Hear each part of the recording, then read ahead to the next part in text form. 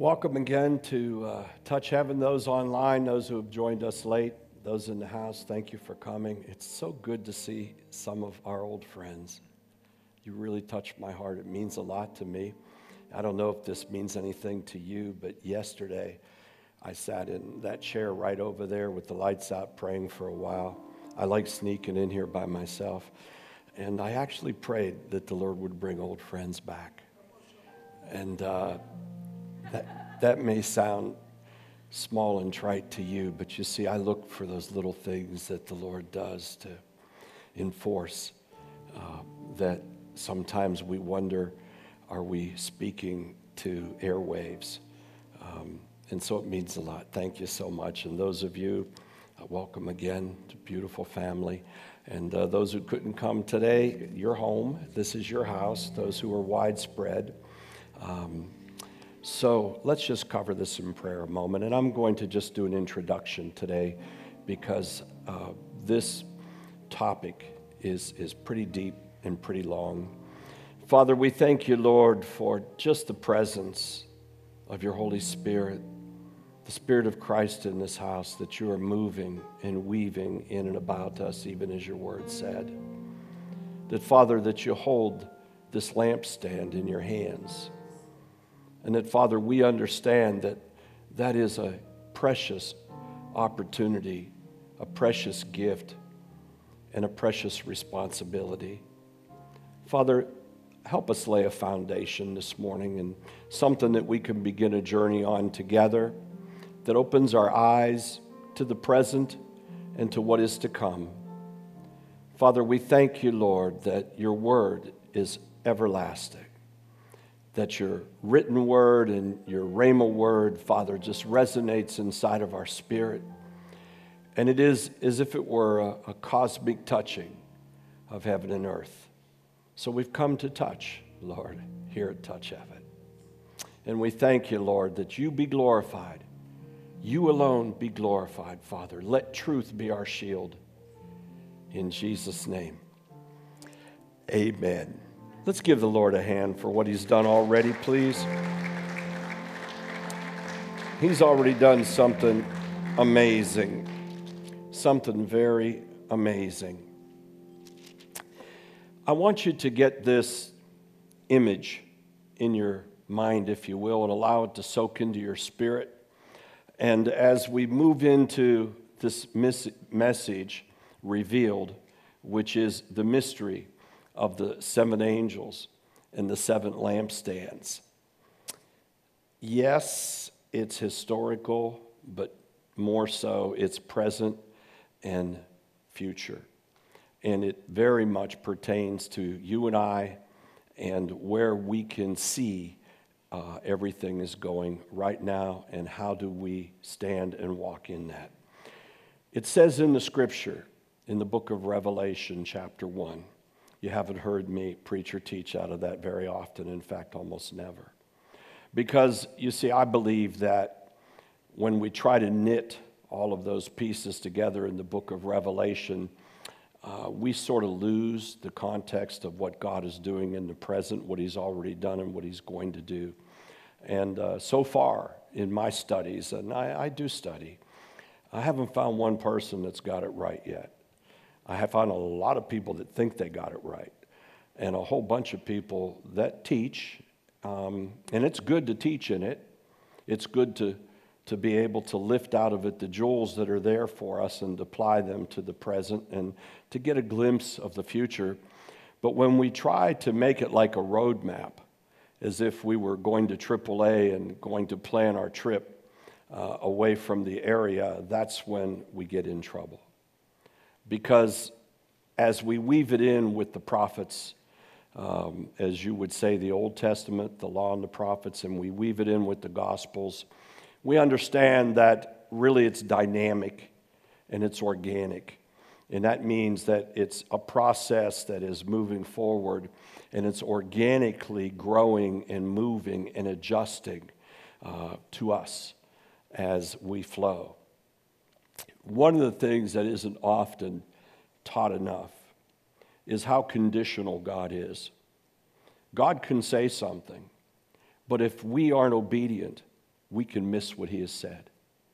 And I am never amazed more than recently with all the lashback that came against me. Some of it, and it's good, by the way. I like that. I can take it. I've got Teflon skin when it comes to that stuff. Because when the Lord tells me to speak something and put it out there, I've learned a long time ago, I'm not the gatekeeper of that. He is. And I'm to be obedient. But it's interesting to me how people fail to realize that, God's perfect will isn't oftentimes met by us. I think more often than not, we miss it. I think more often than not, we're outside of the perfect will of God. And that's why he's adjusted to us with grace, with love. And the fact that even though we didn't head down that straight path all the way, God sort of, works the crooks out and he adjusts it. And his grace and his love brings us back into the fold that he wants us to be at.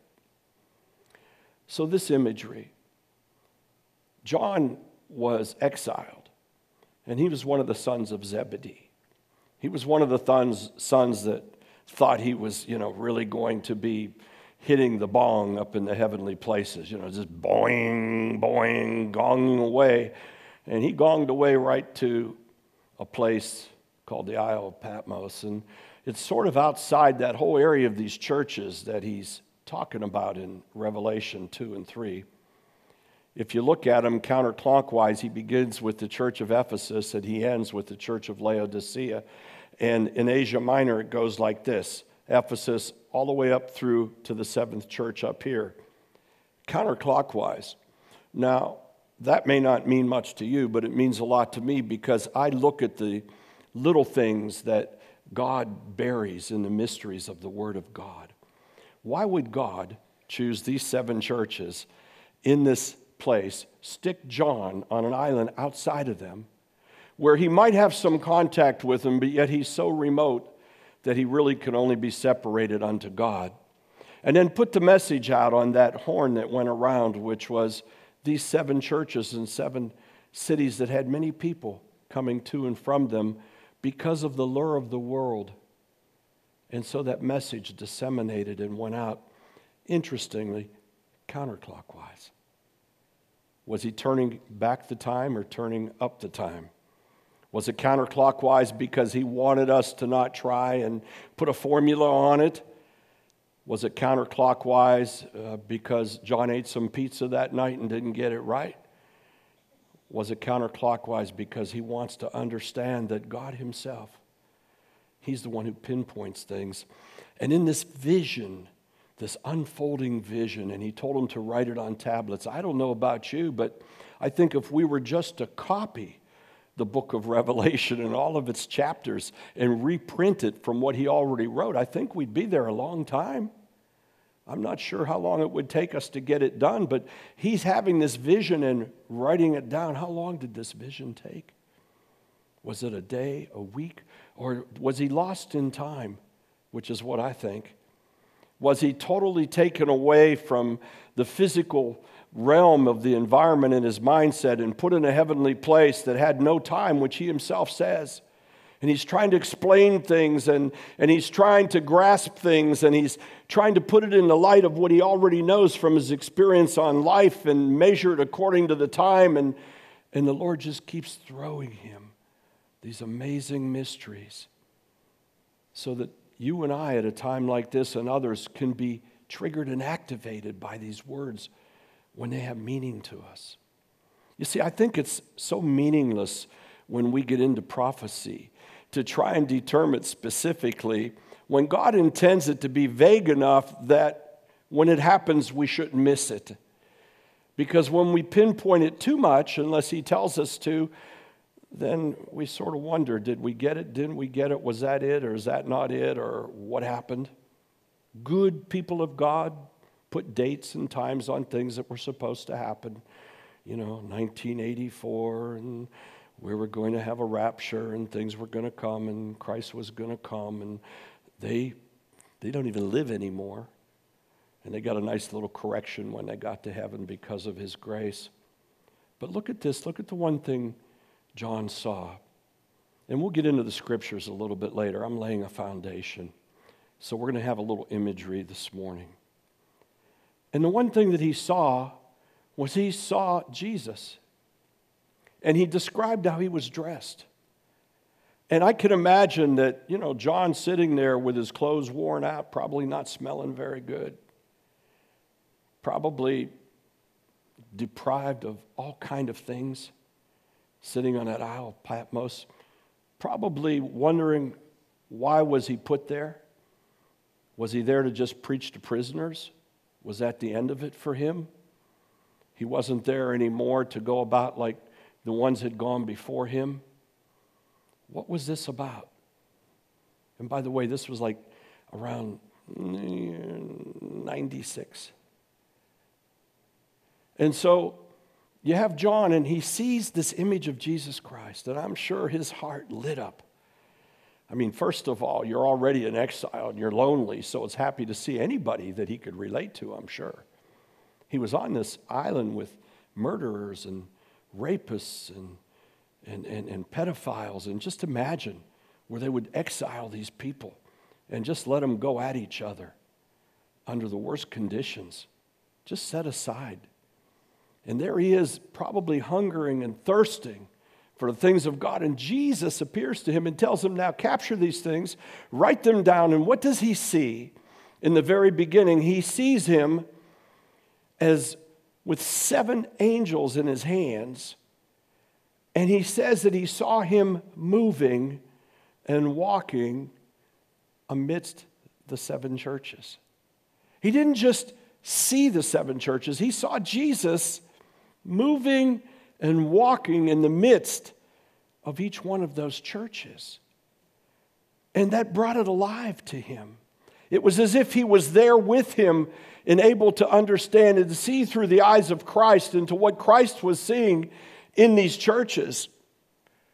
And we shall see and study and understand that each one of these messages that he had to the 7 churches are not historical only. They're also for the present time and prophetic for the entire body of Christ. Because the body of Christ at that time was very finite. It wasn't big. It wasn't blossoming to the whole 4 corners of the earth. There wasn't even an understanding who lived in the other corners of the earth. They hadn't been able to go that far. It took centuries until people began to discover that there was even a North America, let alone a South America and in Australia. They didn't know that. But yet this word was planted in there so that as the body of Christ grows and grew, that it would be applicable not only to churches, but the ecclesia, the body of Christ. And then Jesus, in his wonderful way, through the Holy Spirit, he applies it to every member of the body of Christ. Each one of us. And today the Spirit is crying out, the time is at hand. Now, he says in there, the time is at hand, right in the beginning. The time is at hand, but the time wasn't at hand, but it was at hand. It was at hand for those in the 7 churches who had these issues that Christ was exposing and magnifying and talking about. But it was made so that when we saw the hand going backwards hit the time at hand, that we say, oh my, the time is at hand. And in my spirit, that's what's triggered. The time is at hand. And all those scriptures about in that day, how many of you have read in that day? Jeremiah, Isaiah, Zechariah, in the prophets and the Gospels themselves, in Matthew 24 and 25, and in Timothy and Thessalonians, and even in Jude, there's a comment what Enoch saw and what was going to happen. It was for that day, returning with tens of thousands of angels in that day. And the book of Revelation all focuses to in that day, in that time. Can you get the visual of Jesus walking in your midst right now, whispering, in that day? This is the day the Lord has made. In that day. When we can grasp that reality, then we begin to understand the eager expectation of what is before us and appreciate more what is happening in this day now. And also, we get a better understanding and clarification about ourselves, what we can do, what we should try to do, and what we don't have to do. And a lot of it is to just let the noise go out of our heads. Interesting for me, as we came into the first of the year and out of this election process, which captured everything and everybody, even around the world, I'm getting messages from Germany and England and other places that are still holding on to the United States election. It's like, wow. And the Lord said, stop the noise. Stop the noise and put your focus on me. Because Jesus, he has the 7 angels in his hand.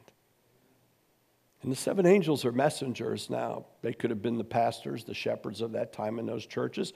They could be pastors and shepherds now in our churches and in the body of Christ. They could be angels. But one thing we know they are is messengers. And the Lord leaves some of this stuff so vague so that it will apply as it's supposed to apply as we go. And we do well not to try and put God in a box, to conform to our own eschatologies, our own theologies, our own desires and wants instead of who he really is. And if we want to come to rest, we come to rest when we jump in the water and we let the current take us. That's when we come to rest. We haven't been created to swim upstream in the Spirit of God. We've been created to flow with the Spirit of God and the Holy Spirit. So, part of what inspired this, we're going to deal with this quickly, and then we're going to go to Ezekiel chapter 33 and 34, and that's about as far as we'll get. We will deal with the 7 churches and the message to the 7 churches, and he who has an ear, let him hear. We will deal with a lot of the other challenges that are in Revelation chapter 2 and 3. We will look and see how does it apply today to you and I and to the body of Christ. What is the Lord doing? What should we expect? And maybe if we're really introspective, we'll look and see what's out of alignment, both with ourselves and in the body of Christ. So, a few weeks back, on a Saturday morning, very early, I got a text from an old friend. We don't stay in touch that often. You would know him. His name is Lance Wallnow. And Lance asked me, Frank, what are you seeing? Wow. Now, he knows what I had already said. He knows that I had told people, if you want to run around the whole country jumping on board that this election's going to be overturned and everything's going to be done, you go do what you're supposed to do. The Lord has told me not to, and that it's a waste of time. I told people I'm not going to go and had invitations to Washington because it was a waste of time. The Lord said, son, look beyond that. You see, God deals in seasons. God's seasons aren't man's terms and ours. And so if God wants to do something and drop it and pick it back up, that's God's business. And if God wants to do a curing process in us and get our focus again back on him, then that's his business. So here's what I wrote. This is what I wrote back to him. I said, hi, my brother, all is well. All is well. Isn't it interesting that people are grieving more over the election than they're grieving over lost loved ones? Isn't it amazing that that grieving process is still going on when the Lord says, rest in me? Do we not trust him? Do we not know him? Are we not preparing ourselves and getting ready for a grosser darkness that's coming upon the earth? Because if that's going to shake our boots, how are we going to stand? in the evil times that are before us. Believe it or not, the Lord's entire will and process isn't the United States of America. He's got a kingdom. And his kingdom has many nations inside of it, so many that he said these are kindreds and tongues from all nations. How many of you know that God loves that person that barely knows how to spell his name in the deepest part of the earth, farthest far away, struggling to just get a clean cup of water in the day and something to eat once every couple days? How many of you know God loves that person as much as he loves somebody in the White House? How many of you know that he cares as much about that soul that he gave his only begotten Son to save that soul as much as he does the church in the United States of America? How many of you know that our allegiance, yes, as citizens of this nation is to a country, but our citizenship is in heaven? And that's a kingdom that we call to come here on earth. And trust me when I tell you, when Jesus comes, as Enoch himself said, with tens of thousands of angels, they will not be carrying the flag of the United States of America. And they're not going to come in Apache helicopters or on Air Force One. They're going to follow the one who's lifted up on a white horse, who's coming in the righteousness of God. And he's got the 7 angels and the 7 lampstands in his hands. And there's something else about those hands. How big are the hands of Christ? Am I the only one who thinks that way? He's got the whole world in his hands. He's got the whole wide world. You know what else he has in those hands? Your name. He says, I have put your name into the palms of my hand, and it's ever before me. I will never forget you. How big are those hands? That's how much he cares about everybody and everything. How arrogant we are to think that the kingdom has to move around the church in the United States. Really? You see, I think God is pouring out more of his miracle power on the missionaries and the evangelists and the pastors in the suppressed countries of this world than he is here in this country. Because they're hungry for it. They need it. They can't run to emergency or the urgent care and ask Dr. Bing to help them out. Unique guy, he can pray for them and help them medically. We run for medical help. We run to a counselor. We run to each other looking for a message, for a word. I learned a little bit about Bitcoin. My grandson's been teaching me some. He and I are going to start a business together. We're probably going to get broke together. We're not putting much money into it, but we're going to have a little business that invests in stock, and he's going to be the manager, and I'm going to learn. And if he loses all the money, I told him it's real simple. It's like servitude. You just have to work for me till you get it all back. But if he makes the money, we split it. Yeah. But I learned a little bit about Bitcoin, and, you know, I'm a little late on it. I remember some people telling me to buy this and buy that a long time ago, and I guess if you had, you'd have been really wealthy now. But it's like the lottery. I'm never going to hit it because I never play it. But if you hit it, remember me and remember the church. Like Bitcoin, you have to mine it. How do you mine it? They get these super computers and they link them all together and they consume tremendous amounts of capacities of electricity. And they go to a digital code that goes out almost forever. And finally, they lock into something on this code, and it's called a coin. And when you mine that coin, you get it, but you get it with a password. And the password is so unique and so strange that if you forget the password, you'll never find it again, and you'll lose the Bitcoin. You mine it to find it.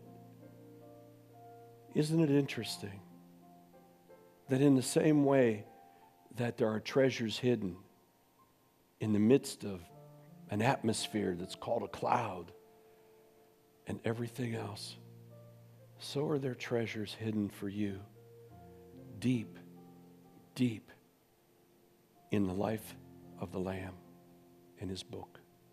And on His hands is all of His plans and purposes for you and me. And the amazing thing about it is everybody's there that has been called and chosen and answers the call. Caveat: many are called, few are chosen. You see, I'm a cheerleader for everybody that's doing something for God. There was a time and I allowed myself to be critical, and I thank God He got me through that. Right? And I'm a cheerleader. Whatever their message is, I didn't hear that, did you? That's like a rebellious spirit, I think. Lord.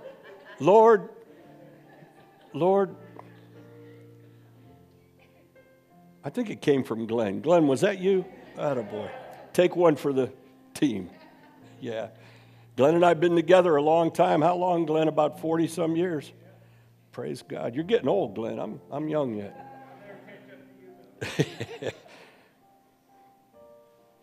Now, where was I at before I got interrupted? No, it was before that. Come on.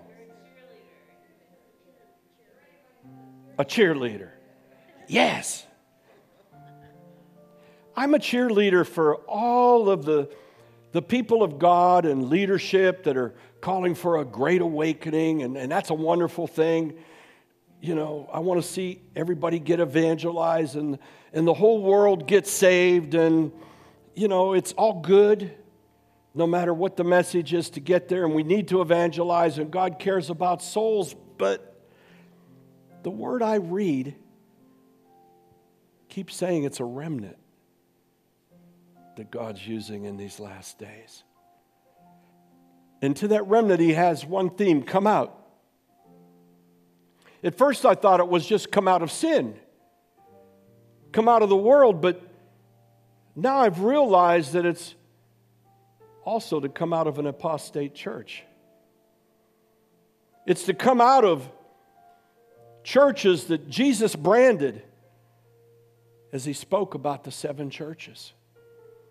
Of things that He spoke about and said that you've done some good things, but I'm somewhat against you, and if you have an ear, hear it. And then we realize that it means we cannot have an ear and miss it. So I would love to revel and say that, you know, the world's just going to get better because of our efforts, and we're going to have a utopian world, but that's not what it says. It says that the world's going to go to hell in a handbasket unless Jesus cuts the day short to save the elect, the remnant. That's what it says. It also says we're to go, therefore, through all the nations, preaching the gospel, showing signs and wonders, and baptizing them in the name of the Father, the Son, and the Holy Spirit. But God calls whom He calls. But who are we to think that we can go out and minister the treasures of God when we have issues ourselves? Who are we to think that we're going to set the path for the world out of the Western church, out of the United States, when we have faith leaders that are blind, leading the blind? There is a remnant. God says, I've saved a remnant all of my life. I want to focus on that in this series. I want us to understand that what's required of us as membership in that remnant. I want us to begin to be those that go all the way back to the beginning of Genesis, when the laws of creation were established for us and that mystery was revealed for us, and whatever God created, He said, let every kind bring forth its own kind. Remnant kind bring forth remnant kind. The Holy Spirit anoints remnant kind to find remnant kind. So here's what I wrote. A little bit sophomoric. It would be better in a book, but I'm going to read it. I said, "Hi, my brother. All is well. I'm focused on the kingdom and pointing to prepare the way. Is there a path to bring unity of purpose and passion to the kingdom of God and His truth into this fractured and spiritually bipolar body of Christ? My prayer, my burden, I confess I feel like I'm pushing a boulder up a mountain, but somehow I'm fully persuaded that we are about to experience within this diversity of the church much more divine refinement to turn our baldness and nakedness into the clothing of the Lord. There's a fire that's been set. It's brewing with a greater intensity, and it has a friction to it. I don't know what to call it, so I'll call it the super spirit shift that is stirring and removing and exiling and refining and cleansing, rendering some hot and hotter, exposing that which is lukewarm. Is this the forever preached and long awaited and expected judgment in the house of God? Is it about to manifest in a bold fashion? But yet I know there's a greater glory anointing that's pouring out upon those who really choose to walk into the fire. Gross darkness is creeping over the earth, and the end-time glory is pouring out upon those, the remnant, who will receive and contain the essence of His Spirit in our broken vessels. Lance's response to me: "So well said, Frank. What are the categories you see yet undivided?" My answer: essentially, Lance, there's a remnant that's embedded within the spiritual diaspora, in the membership that's scattered, the disparate church, the faith affiliations, people that are being called out to become aware of one another, who are joining in the common cause to prepare the way of the Lord. This is a fire-branded people, a new creation creature that is willing to break free from religious, denominational, cultural, and dogma talismans, which are rituals and traditions. Some are coming to the light fresh, and they're not hindered by the prophecies and eschatology of misguided doctrines throughout the ages and the agendas of man and religion. Some are breaking out, and they're getting loosed from the yokes that entangle them. And I reference Ezekiel 34. I guess we'll get to it next week. However we come, we fill the ranks of the saints called overcomers. That's who we are. And the litmus test is the revelation of Jesus Christ, as declared in the book of Revelation by John, specifically in the 3rd verse, in his opening salutation. Blessed is he that reads, and they that hear the words of this prophecy, and keep those things which are written therein, for the time, in capital letters, for the time is at hand. And this is the mystery of the 7 stars and the 7 candlesticks.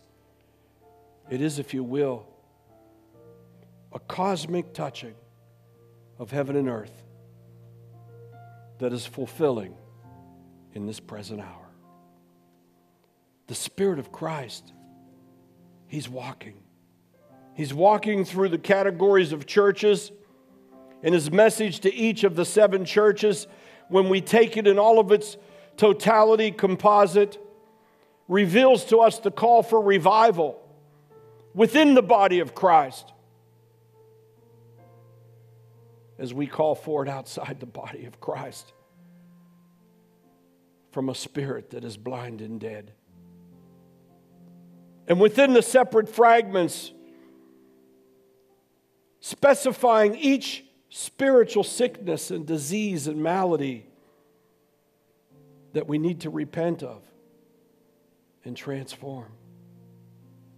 We clearly receive the command from the eternal Commander-in-Chief, who speaks to us personally and as the ecclesia to the dysfunction that he's trying to fix and repair.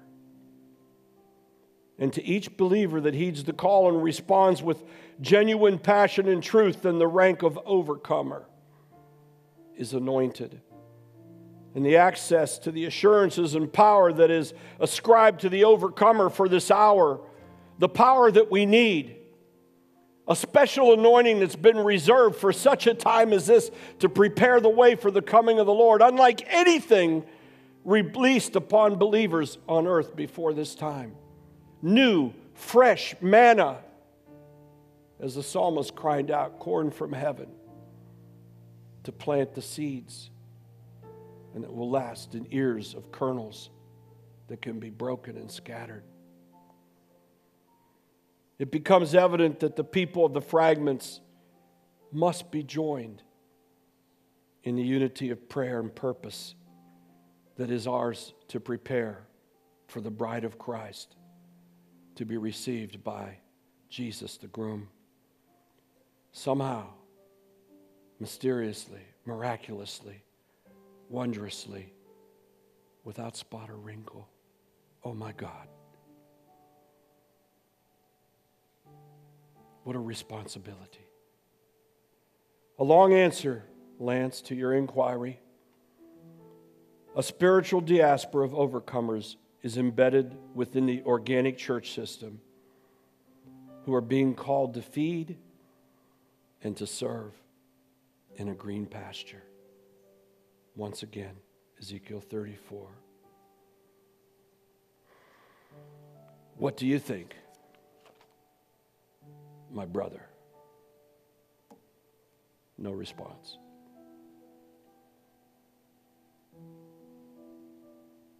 I don't want to leave us dangling on a fierce message that resonates with despondence or lack of hope. No, to the contrary. I'm fired up. I want to get more fired up. I want to preach this message till the Lord takes me home to prepare the way for the coming of the Lord. It's what He raised me to do and what He's raised you to do.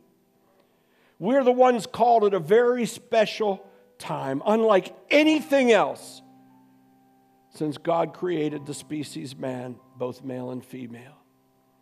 We're the ones who are receiving the anointing to overcome the greatest darkness on earth there has ever been, the one that is intended to destroy the world and everything in it, even the believers, if God wouldn't cut the days short.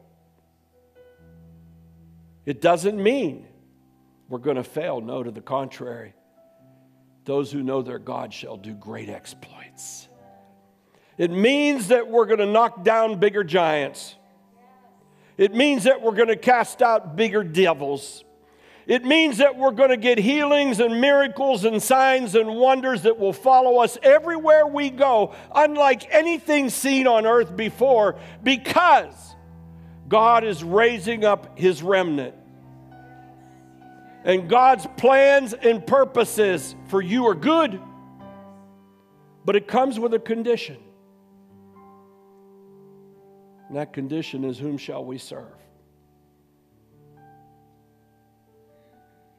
Fast forward, we'll get to it. I'm going to close with this. He gives a description of the woman of the world. We're the bride, but there's another bride. The devil always will countermeasure everything God does. What do you think cancel culture is? It's his response to God saying, I cancel your history and I give you a new life.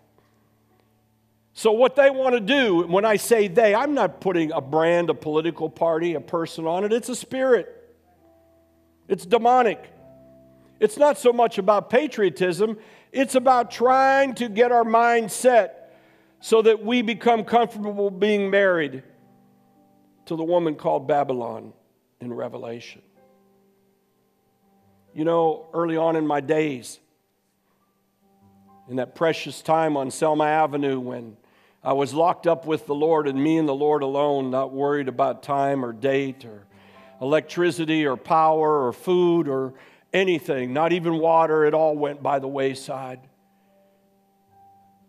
Just me and the Lord. One of the visions he gave me, and I didn't quite understand it at the time, he gave me a vision of that woman called Babylon. And when she first appeared in front of me, she had on glamour and jewels and adornment and looked young. I remember seeing a skin that was soft. And it was at once both white and pink and brown. And I said, oh, is this a good thing? Is this the culture of the world? Is this? And then before my very eyes, it began to change. And that woman began to crack in front of me and became very aged and wrinkled and then naked.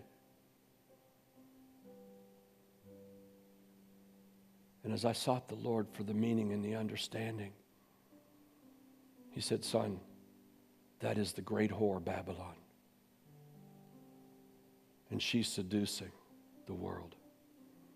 And the kings of the world, listen to me, the kings of the world will all buy in. He said, the day will come when your message will be come out of her. I always thought it was going to be to the unbelieving world. It never dawned on me it was to the body of Christ. Come out of her. Stop compromising. Stop changing the laws of the Lord. Stop calling good evil and evil good.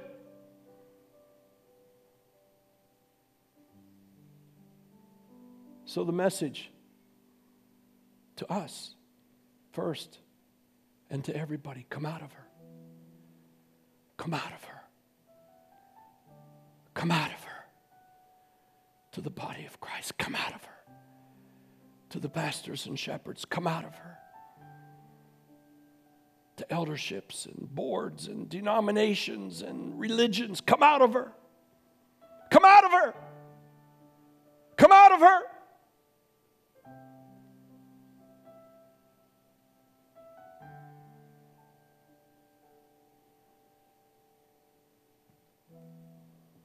And so, if the Lord allows next week, I want to give you a graphic look what the Lord sees right now in the body of Christ. Not in the world. Ezekiel 34. What God is doing and is going to do right now. The time is at hand. The time is at hand. It's a good word unless we resist. And then it's a tough word. It's a wonderful world if we accept and submit. It's a terrible word if we run from it and hide it and ignore it. And that's the final word to the church of Laodicea. I will spit you out of my mouth. Lukewarm. Lukewarm. But then, some very good words to Smyrna and a few others. I like what you're doing. Times are going to get tough, but hold on. I like what you're doing. I got you. I'm with you. You'll overcome. You'll win. I got you in my hands. Lord, let your word resonate true. Let us not be in a hurry and a rush, Father, to lay down a foundation. Because, Lord, we know we're at a crossroads. We're at a crossroads in our personal lives. We're at a crossroads as a ministry and a church. We're at a crossroads as the body of Christ. And your word to us is, choose which path you will follow now. For, Lord, I suspect that for those of us who know better, it's going to be so much harder to get back on the right path when we make the wrong choices. Be gracious with us, Father. Be merciful. Thank you for your patience. You tell us this is the patience of the saints to overcome. How can we do it, Father, unless you're first patient with us? Be long-suffering. Be good. Thank you, Father, for the immeasurable string of countless miracles in our life, one after the other, the things we take for granted and that we haven't even comprehended that you're doing by the day for us. The accident that might have happened that we never knew about because you delayed our time by 1 minute. The relationships you've put into our lives to help us change and strengthen. The small things, the immeasurable things, and the big things. Thank you for all of it, Lord. Father, we're going to say this because you tell us to come quickly, Lord Jesus, but Father, don't come so quick that you catch us wrong. Let us get right. Let many more get right, Father. And I guess, Lord, in the eons of time that come and go through you, that you're eternal and infinite, doesn't matter much, but I guess we can cry out, come quickly, and quickly to you can be any measure of time. But Father, is it in our lifetime? Is the time at hand? I think so. Be blessed, Lord. Bless us. Let us bless you. Call forth the remnant, oh God. Let us bump into each other and know each other. Let us feel comfortable with one another. Let there be unity of plan and purpose to prepare the way for your coming. Let us be bold and gentle, strong and timid. Let us be prosperous and giving, healthy, Lord, strong. In Jesus' name, amen.